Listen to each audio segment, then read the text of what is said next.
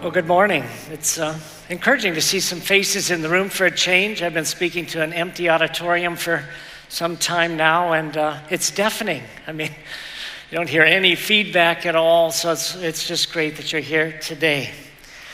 We all suffer in similar and different ways. I mean, we all are familiar with what suffering is about. It's been about 11 months since I went through the 9 days where I was at the hospital for an appendix that died, turned gangrene, and then kind of leaked into my system a little bit. 9 days in the hospital. It was so painful. And the question is, why did it happen? I mean, why does God let things like that happen? Even before that happened, a few months before that, we had to put our dog Toby to sleep. I was the one that didn't want the dog in the first place, but she kind of latched on to me, and I became her favorite. And then to take her to the vet and come home empty-handed, it was like losing a member of the family. And it's like, why? I mean, why does God allow things like that to happen to us? About a week and a half ago, I had some surgery at a clinic called a rhizotomy, where they're cutting some of the nerves in my lower back, so I'm not in pain all the time. All of us understand these kinds of things, pain and suffering. In my profession, I deal more with suffering people than most do. And oftentimes they're wondering why. Why did this happen? And I don't oftentimes have the answer to the question. I'm reminded of a family that called me one afternoon, I think it was a Sunday afternoon, and they were at the hospital, and they told me that their 13-year-old daughter had just died. And I just couldn't believe it. It had been a snowy day in Morgantown. Everything was basically shut down, and this girl had used the street in front of the house to sled. And no one noticed that a plow was coming back up the hill. And the next thing you know, I'm doing a funeral. And what words of comfort can I offer that family? What answers do I have as to why something like this could happen? And then shortly after this incident happened, the wife became pregnant, and everything was great for the next 9 months. On the very day of the delivery, though, something went wrong in the process of delivering the baby. And suddenly I was dealing with a second funeral for the same family. And there aren't a lot of words we could offer, but we all live in a world right now where there's just suffering. And we think, of course, COVID-19, even people that haven't gotten this virus yet are impacted by it. Our whole world is impacted by it. And it's hard to deal with things like this because we want our world to be predictable and safe. And so when something happens to someone that just seems beyond the scope of understanding, it's really kind of hard for us to deal with it. Now, before I depress you too much, I think it's important to remember a few things even before I jump into what I want to talk about related to pain and suffering, and that is that Jesus is sovereign, God is sovereign. And so I'm encouraged by that because I realize that the things that happen in this world are not just left to chance or fate. Second, I recognize the fact that God is a God of comfort. And even with this young family, it was remarkable, it was miraculous, their ability to navigate this with the comfort that only God can provide. To me, it was just proof and evidence of the fact that there was indeed a God. And then, of course, we as Christians also know that all things work together for good to those who love God, that God is orchestrating things, but it's still hard. And so when things happen, when suffering takes place, I think sometimes we wonder why. We wonder why it happened to me. A lot of us, our default when something bad happens is to ask, is God punishing me? I won't ask you to raise your hands, but I think many of you, that's your default. Something bad happens and you think, I'm getting punished for something I did wrong. And I want to address that as under my third point here. And then I think a lot of us struggle with the question of how could a God who's good and all-powerful not intervene? When he sees something, when there's some kind of suffering in the world, why doesn't he intervene? When I see suffering, I'm inclined to want to try to defend God somehow, although I realize he does not need my help. But it's a subject that I think we need to talk about because every one of us deals with pain and sickness, sorrow, death, disappointments in life, rejection. All of us go through so many things, and the question is, can we make sense of it all? What do we do with a virus that's kind of taken captive the whole world? What do we do with that? Now, I want to mention at the outset, I don't think I have all the answers to the questions. There are just a lot of things I don't think we'll know until we get to heaven. I also want to mention this, that originally I was going to do one talk on the subject of suffering, but as I began to work on it, I realized this is at least 2 talks. But I don't want to do it next week. I don't want to do part 2 next week because I'm going to be talking next week, by God's grace, on the subject of Christians and politics. I wanted to get that in before the election. And I think a lot of people wonder, why do Christians vote certain ways on certain issues? How do we apply the Bible to the various subjects so that we arrive at certain conclusions? And when we're done, you could decide whether you agree with the conclusions or whether you agree with the verses that are used to look at various issues. But at least it's worth talking about and at least understanding why Christians view things a certain way. And so what I'd like to do is this week talk about some principles related to pain and suffering. I want to make 3 points, 3 conclusions that I have made. And then next week I want to talk about just the whole political subject. And then after that, I have 4 more things I want to talk about related to suffering. My main takeaway today, though, is this. My thesis is this, that we can make sense of suffering. That as Christians, there is indeed a theology about how we approach pain and suffering in this world. The first point I'd like to make in defense of that statement, that thesis, is that I'm convinced that all suffering can be traced back to Adam and Eve. All suffering. Not some of it. All suffering in this world, I think, is traced back to what happened in the garden with Adam and Eve. God had told Adam and Eve that they were not to eat from the tree that was located in the center of the garden, the tree of the knowledge of good and evil. And God told them ahead of time that if they did so, if they disobeyed God, death would come into this world. Now, I don't think Adam and Eve had any idea how bad it was going to be. They might have thought that death was just going to happen to them. They didn't realize that this was something that was going to bring a curse upon all of creation.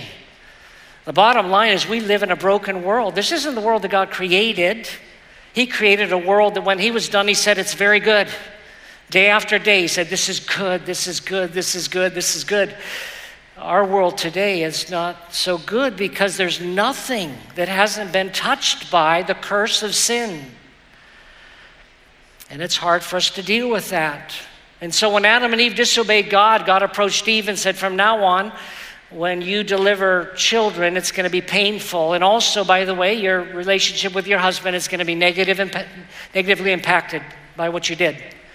And then when it came to Adam, in Genesis 3:17, God said, the ground is cursed because of you.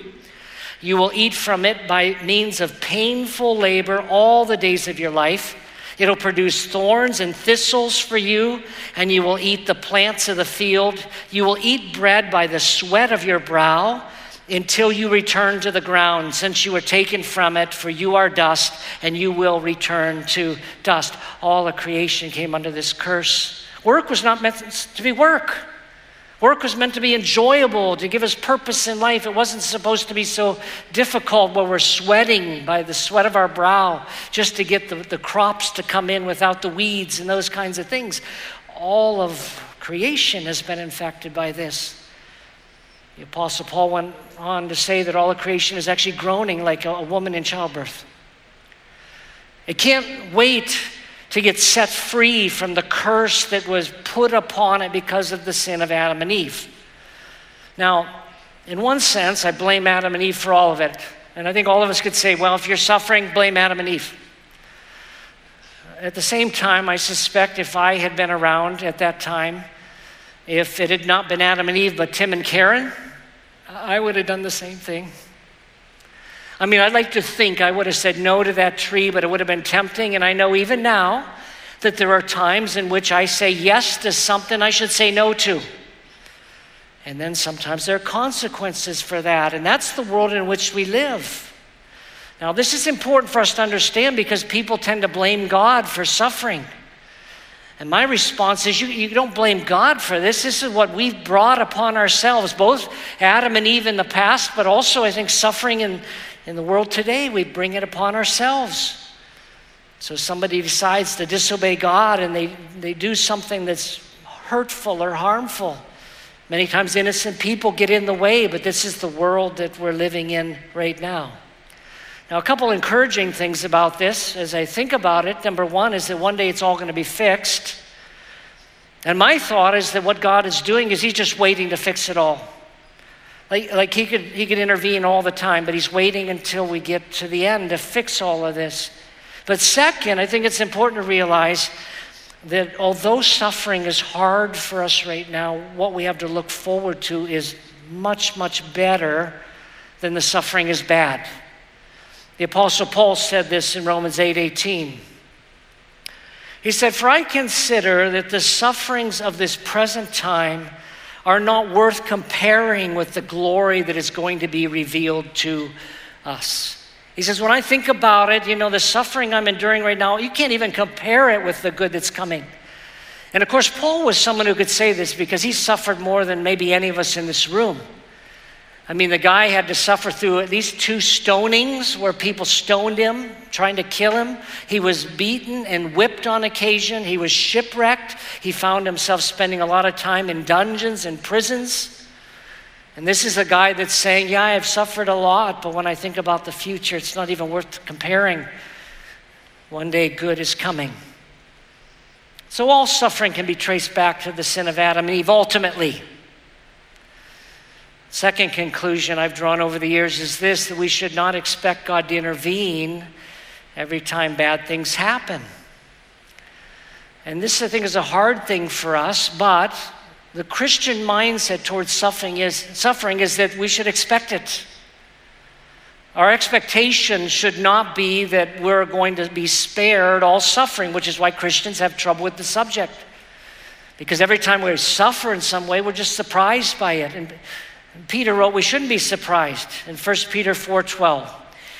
He said, dear friends, don't be surprised when the fiery ordeal comes among you to test you as if something unusual were happening to you. Now, I think he was talking primarily about persecution, but it was more than that. He says, don't be surprised. For reasons we don't understand, God allows things usually to just run their course. Now, why this is hard for us sometimes, again, is that innocent people are impacted. For example, somebody gets drunk, they decide to get behind the wheel of a car, and they end up taking an innocent life over here. And you say, why didn't God intervene? And my point is that God, for reasons of his own, has decided to let things kind of run their course. He doesn't intervene every time somebody sins and there's going to be a consequence. This was, of course, what part of it was about when God created Adam and Eve. He created them with the ability to choose for or against. They chose poorly. Again, so do we. And for the most part, he lets things run their course. Now, people struggle with this idea that God would let it go, and here's why. We believe God is all loving. God is love. We believe in a God who cares, right? I hope all of us understand we have a God who cares for us, a God who's deeply moved by things that we suffer. At the same time, we have a God who is all-powerful, almighty. And so this provides an ethical dilemma for some. And it's understandable why it's a problem. Let me give you an illustration. Say you came across somebody who was attacking somebody else, and say you had the ability to do something about it because maybe you were bigger than they were, or maybe you had a weapon with you or something, but you see someone being attacked, you have compassion on the innocent person, but you decide, I'm not going to do anything about it. Now, is that bothersome to any of us? I mean, what would you think about somebody that did that? You'd say, well, that person's not very loving or something. I mean, we'd say they should intervene. The question is whether or not the same logic applies to God, and I'm saying no. God alone is sovereign. God alone has all the pieces of the puzzle. God alone knows how it's all going to be cleaned up in the end. He knows all of this. And he chooses not to intervene many times. Now again, I think people struggle with this. In preparation for this talk, I reread most of Harold Kushner's book, Why Bad Things Happen to Good People. I don't know if you've read this before. I found it's an interesting book. Kushner puts out some interesting ideas there. He does a good job of making sure that if we're comforting somebody, we don't give them simple answers. But his view of God is so disappointing, at least as it's mentioned in the book. His God is impotent, because he's concluded that it's impossible to have a God who's all-loving and all-powerful and not step in and fix everything that goes wrong in our world. He thinks that's not possible, and so he's concluded God must not be possible then, because he can't deal with a God that's not loving. He talked about the story of Job and gave that as an example. He said if God is good, then he would do something about it, Job's suffering, unless, of course, he can't, unless he's powerless. And then he wrote about Job, the book of Job. He said, forced to choose between a good God who's not totally powerful or a powerful God who's not totally good, the author of the book of Job chooses to believe in God's goodness.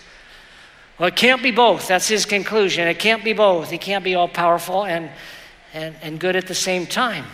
Well, I've concluded personally that God is God, and God is sovereign, and that God's working things out, and God's working behind the scenes, and we don't always know, but most of the time, he allows things to run their natural course. He chooses not to intervene. And we would expect that God would always intervene. Now, sometimes he does. As I was thinking about this, I thought of a night when I was mugged in Columbus, Ohio. I was attacked by some guys. The guy on top of me pulled out a knife and began stabbing me in the back, but for some reason I wasn't killed. In fact, I didn't at the time even feel the blade. I couldn't figure it out. Eyewitnesses saw the guy stabbing me. The charge when the guys got arrested was attempted murder, and I was the victim. It was attempted murder was their charge, because eyewitnesses all saw him stabbing me, but I didn't feel the blade. I couldn't figure it out, but I pretended to be dead. When the officers showed up, I was still lying there. They found a knife, a switchblade, the one that the guy was using, lying on the grass next to me. It was in the shape of an L. All I can think is it didn't open all the way, but that's odd. It's a switchblade. I even went to the evidence room afterwards. They said, can I see the knife that was used on me? And they showed it to me, and it almost took my breath away. It was the largest switchblade I'd ever seen. And then I pushed the button, and it just flung right open. Yet I didn't die. What happened? Well, I think God intervened. Now, some are bothered with this, because they say, well, then what you're saying is that God saved you, but he didn't save this person over here. You know, what is it? You think you're more righteous than other people? You know, do you think that you're more deserving to live than somebody else? No, that's the wrong conclusion. What I think is God wasn't done with me yet. There's a little more work he wanted me to do or accomplish. This was before I moved to Morgantown to help start the church here. I think God knew I want this guy in Morgantown, and so in my case, he did not allow sin to run its normal course. I think he intervened. Now, I can't prove it, but it's pretty compelling to me.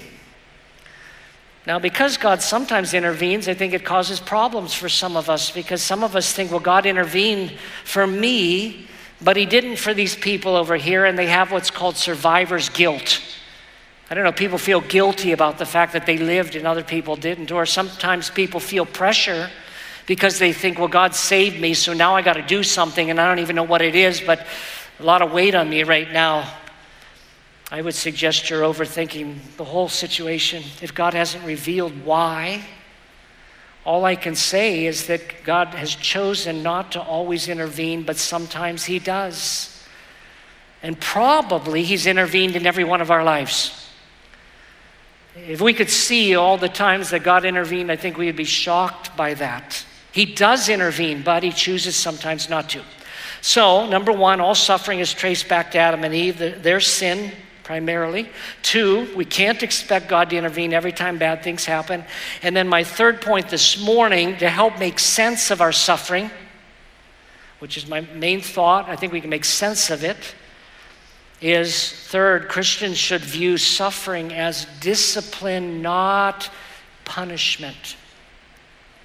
I don't believe that Christians should think that their suffering is about punishment. And this is what I know a lot of Christians, every time something bad happens, God's punishing me. What is it? I wonder what I'm doing. What's God doing? Why is He's punishing me? And that's their theology. This is not good theology. I don't believe, and I'll make a case for it in a minute here, but I don't think God punishes Christians. But He does discipline us. Now, I would think we would have learned this lesson by now a little bit because of the story of Job, if you're familiar with it. Because in his day, Job was probably the most righteous man alive, and yet he endured a lot. He endured more than anyone in this room. I think he had 7 kids. They all died in one day. He lost everything he had, all his possessions, and then he lost his health. He was covered from head to toe in these painful boils that were not only painful, but incredibly itchy. We find him early on in the book of Job scraping himself as it hurts so bad. So his friends show up and they want to encourage him because they heard what had happened to him. And for the first 7 days, actually, they did an amazing job. Nobody talked. They looked at him and they thought, nobody has ever suffered like that before. No one could even say a word. That's the best thing they could have done. You know, often that's the right answer. Someone's suffering, just be quiet. Just sit with them in the moment. But then they open their mouths, and for the next 20-some chapters, more than that, probably, they begin to attack Job because they have the theology that bad things don't happen to so-called good people. So there must be something you did wrong, Job, and they tried to figure out what it was. Now, people run to this idea that everything that we suffer is because of punishment, because oddly it provides a certain amount of comfort, because it makes our suffering understandable just a little bit. If you say, yeah, there's a direct correlation between the things I do wrong and the things I suffer, then at least I could stop the suffering if I stop sinning. But Job, none of these things happened to him because of anything he did wrong. And Job's friends didn't learn the lesson, and that was written thousands of years ago, and then I still see it all the time today. Something bad happens. We think God is punishing me. Now, I've made a distinction between discipline and punishment. You say, what's the difference between the two? Well, I view punishment as punitive. It's only about giving someone what they deserve. Our prison system is punitive in nature. It's about punishment. It's not about restoring that person. It's not about investing in them to be a better person. Now, we could argue whether or not that should be happening, but right now, someone commits a crime, they go to prison, and we say they deserve it. That's punishment. It's just justice. It's raw justice. Punishment. Now, why do I say that Christians don't suffer punishment? Well, because Jesus was punished for us. In Isaiah 53:5, we read, but he was pierced because of our transgressions, crushed because of our iniquities. Punishment for our peace, or that resulted in us having peace with God, was on him. He was punished, and we're healed by his wounds. I don't think we're punished for our sins. Then what do we experience? What's the thing called discipline? What's the difference? The purpose behind it. Discipline is about helping someone improve. Discipline is about helping someone grow in godliness or endurance or in maturity, that we go through hard times and they make us stronger. And so the goal is the thing that makes the difference. Is it about God trying to get even with you, or is it about discipline? And when I see all the different references in the Bible about suffering, they all deal with discipline, not punishment. And discipline is a good thing, regardless of what it is. And so, by the way, sometimes we're disciplined because of sin in our lives. But it's not punishment. It's he's trying to get your attention to say, this isn't good for you. I want something better for you, and so I'm going to make life a little hard for you. But discipline is a good thing. Many of you, I'm sure, watched the game yesterday against Kansas, and after the game was done, Coach Neil Brown did his media conference afterwards, and all the different ones were there, and he gave an update or just a perspective of the game. And very early on, he said something that I thought it's exactly this point. He made the point that the game started, everything went wrong. It was really bad, but he said, I'm proud of my players because of how they dealt with the adversity. That was the word I think he used, adversity. They weren't doing very well. Would they crush under it or would they rise above it? And he made the point that they've grown since last year, because last year I think they would have folded under it, but they became different players. They faced this situation that could have discouraged them all and sidelined them, and the game could have gone really downhill, but somehow in the midst of it, they found what they needed to get the job done. That's what we're talking about here when we talk about discipline. Now, some people would disagree with the fact that the word punish doesn't apply to Christians, because there is a verse out there that uses the word punishes. Although as I read the verse, I want you to look for a different word, the one I'm emphasizing, discipline. Hebrews 12:5-6. My son, do not take the Lord's discipline, there's the word, lightly, or faint when you're reproved by him. For the Lord disciplines, there it is again, the one he loves. And then it says, and punishes every son he receives. So people say, well, God must punish Christians. If we're children of God, we're going to be punished. No, the word punish here isn't the word for punitive. It's a word that actually means to scourge. It's a word that emphasizes how hard our suffering is going to be, not the purpose of it to punish us. It's not punitive in that sense. He's talking about discipline here. That was the word that he kept using. And then he said, because God makes it hard sometimes. We go through difficult times. And then he goes on to keep talking about it. He says, endure, in verse 7, Hebrews 12:7, endure suffering as discipline. I suggest every time we suffer, it's to be viewed as a way to discipline us, help us grow in discipline. By the way, sports analogies are great in this regard, because I was only involved with 2 different sports, one in high school, one in college. I wasn't an athlete. But the discipline that we needed just to do my thing, like in high school, I was on the high bar, gymnastics. We were lifting weights. What does that have to do with the high bar? We were climbing stairs. We were doing this exercise called the inchworm. I can still feel the pain of that one. I hated that. So sore. It felt like punishment. Frankly, it felt like punishment. Why would you do it? Why do football players go through what they go through? Hours of training. Because it makes us stronger. Verse 8, but if you're without discipline, which all receive, then you're illegitimate children and not sons. Furthermore, we had natural fathers discipline us, and we respected them. Shouldn't we submit even more to the Father of spirits and live? For they disciplined us for a short time based on what seemed good to them, but he does it for our benefit so that we can share his holiness. No discipline seems enjoyable at the time, but painful. Later on, however, it yields the fruit of peace and righteousness to those who are trained by it. Let it train you. Let it train you. So when I went through that trial involving my appendix, I wasn't sitting in the bed there thinking, what have I done wrong? No, I was thinking, God, what is it you're trying to teach me from this? In what ways can I grow? Because this is something I've never gone through before. It was the most painful thing I'd experienced in my life. The doctor had made it clear on several occasions people die from this thing that I had, and it just was no fun at all. But the question isn't, are you punishing me? I've sinned. We all sin, but I couldn't think of any sin worthy of what I was going through. Do you know what I mean? That's the Job thing. It's like, that's not what it was about. It was about growing. Now, if you doubt that this is the case, there are a lot of references in the New Testament about dealing with trials. Let me just quickly reference a couple. Romans 5, beginning verse 3. We also rejoice in our afflictions because we know that affliction produces endurance. Endurance produces proven character, and proven character produces hope. That's what it's about.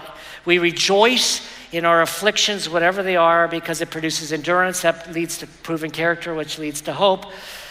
James 1:2-5, he says, consider it pure joy or great joy, my brothers, whenever you experience various trials.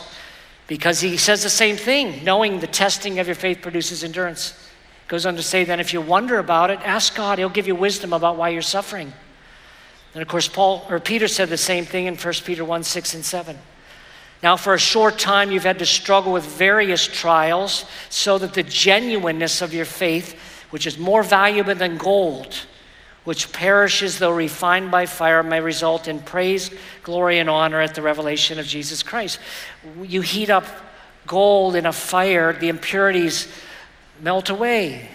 If you get rid of the impurities, that's exactly what God wants to do in our lives. So let me summarize here. I think we can make sense of our suffering. I think all suffering is directly or indirectly related to the sin of Adam and Eve. They brought in brokenness in this world, and if you live in the world, you're part of it. So you might get COVID. That's the world in which we live. Sometimes he intervenes, sometimes he doesn't. Our second thing, of course, is that he doesn't always intervene. But mostly, I think, as you face various things, I want to encourage you to view this suffering not as punishment, like God's punishing you, but that God is disciplining you. He's training you. And therefore, as a takeaway here, I want to encourage you that when you suffer, in whatever way that you suffer, that you raise the question, God, what is it that you want to teach me through this? And then in the midst of all your suffering, he's about helping us with our pain, with our suffering, with our wounds, that our God wants to share all that with us, which I want to talk more about that next week.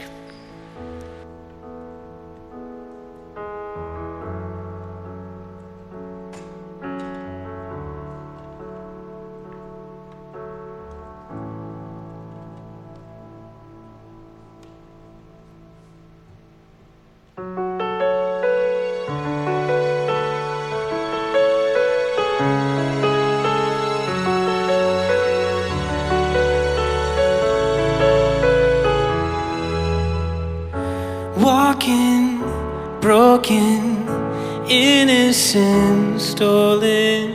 Shadows hold you down till you can breathe.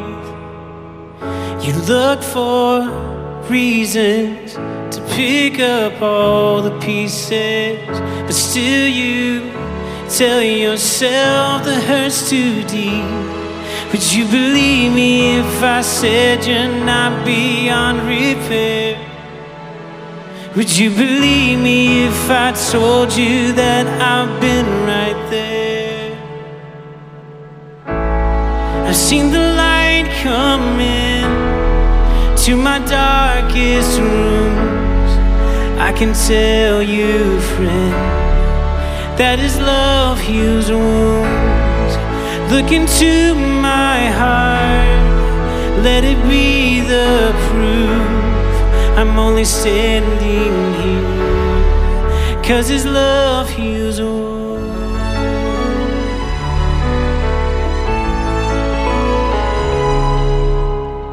Freedom, breakthrough, open arms around you, just like how it feels to come back home. Endless redemption, love without dimension, restoring all the hope you thought was gone. Oh, I've seen the light come in to my darkest rooms. I can tell you, friend, that His love heals wounds. Look into my heart, let it be the proof. I'm only standing here 'cause His love heals wounds. Yeah, His love heals wounds.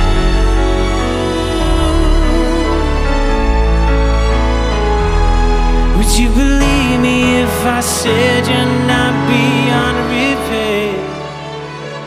Would you believe me if I told you that I've been right there? Would you believe me compare. Would you believe me if I told you that I've been right there? I've seen the light come in to my darkest rooms. I can tell you, friend, that His love heals wounds. Look into my heart, let it be the proof. I'm only standing here 'cause His love heals wounds. Yeah, His love heals wounds. Yeah, His love heals wounds.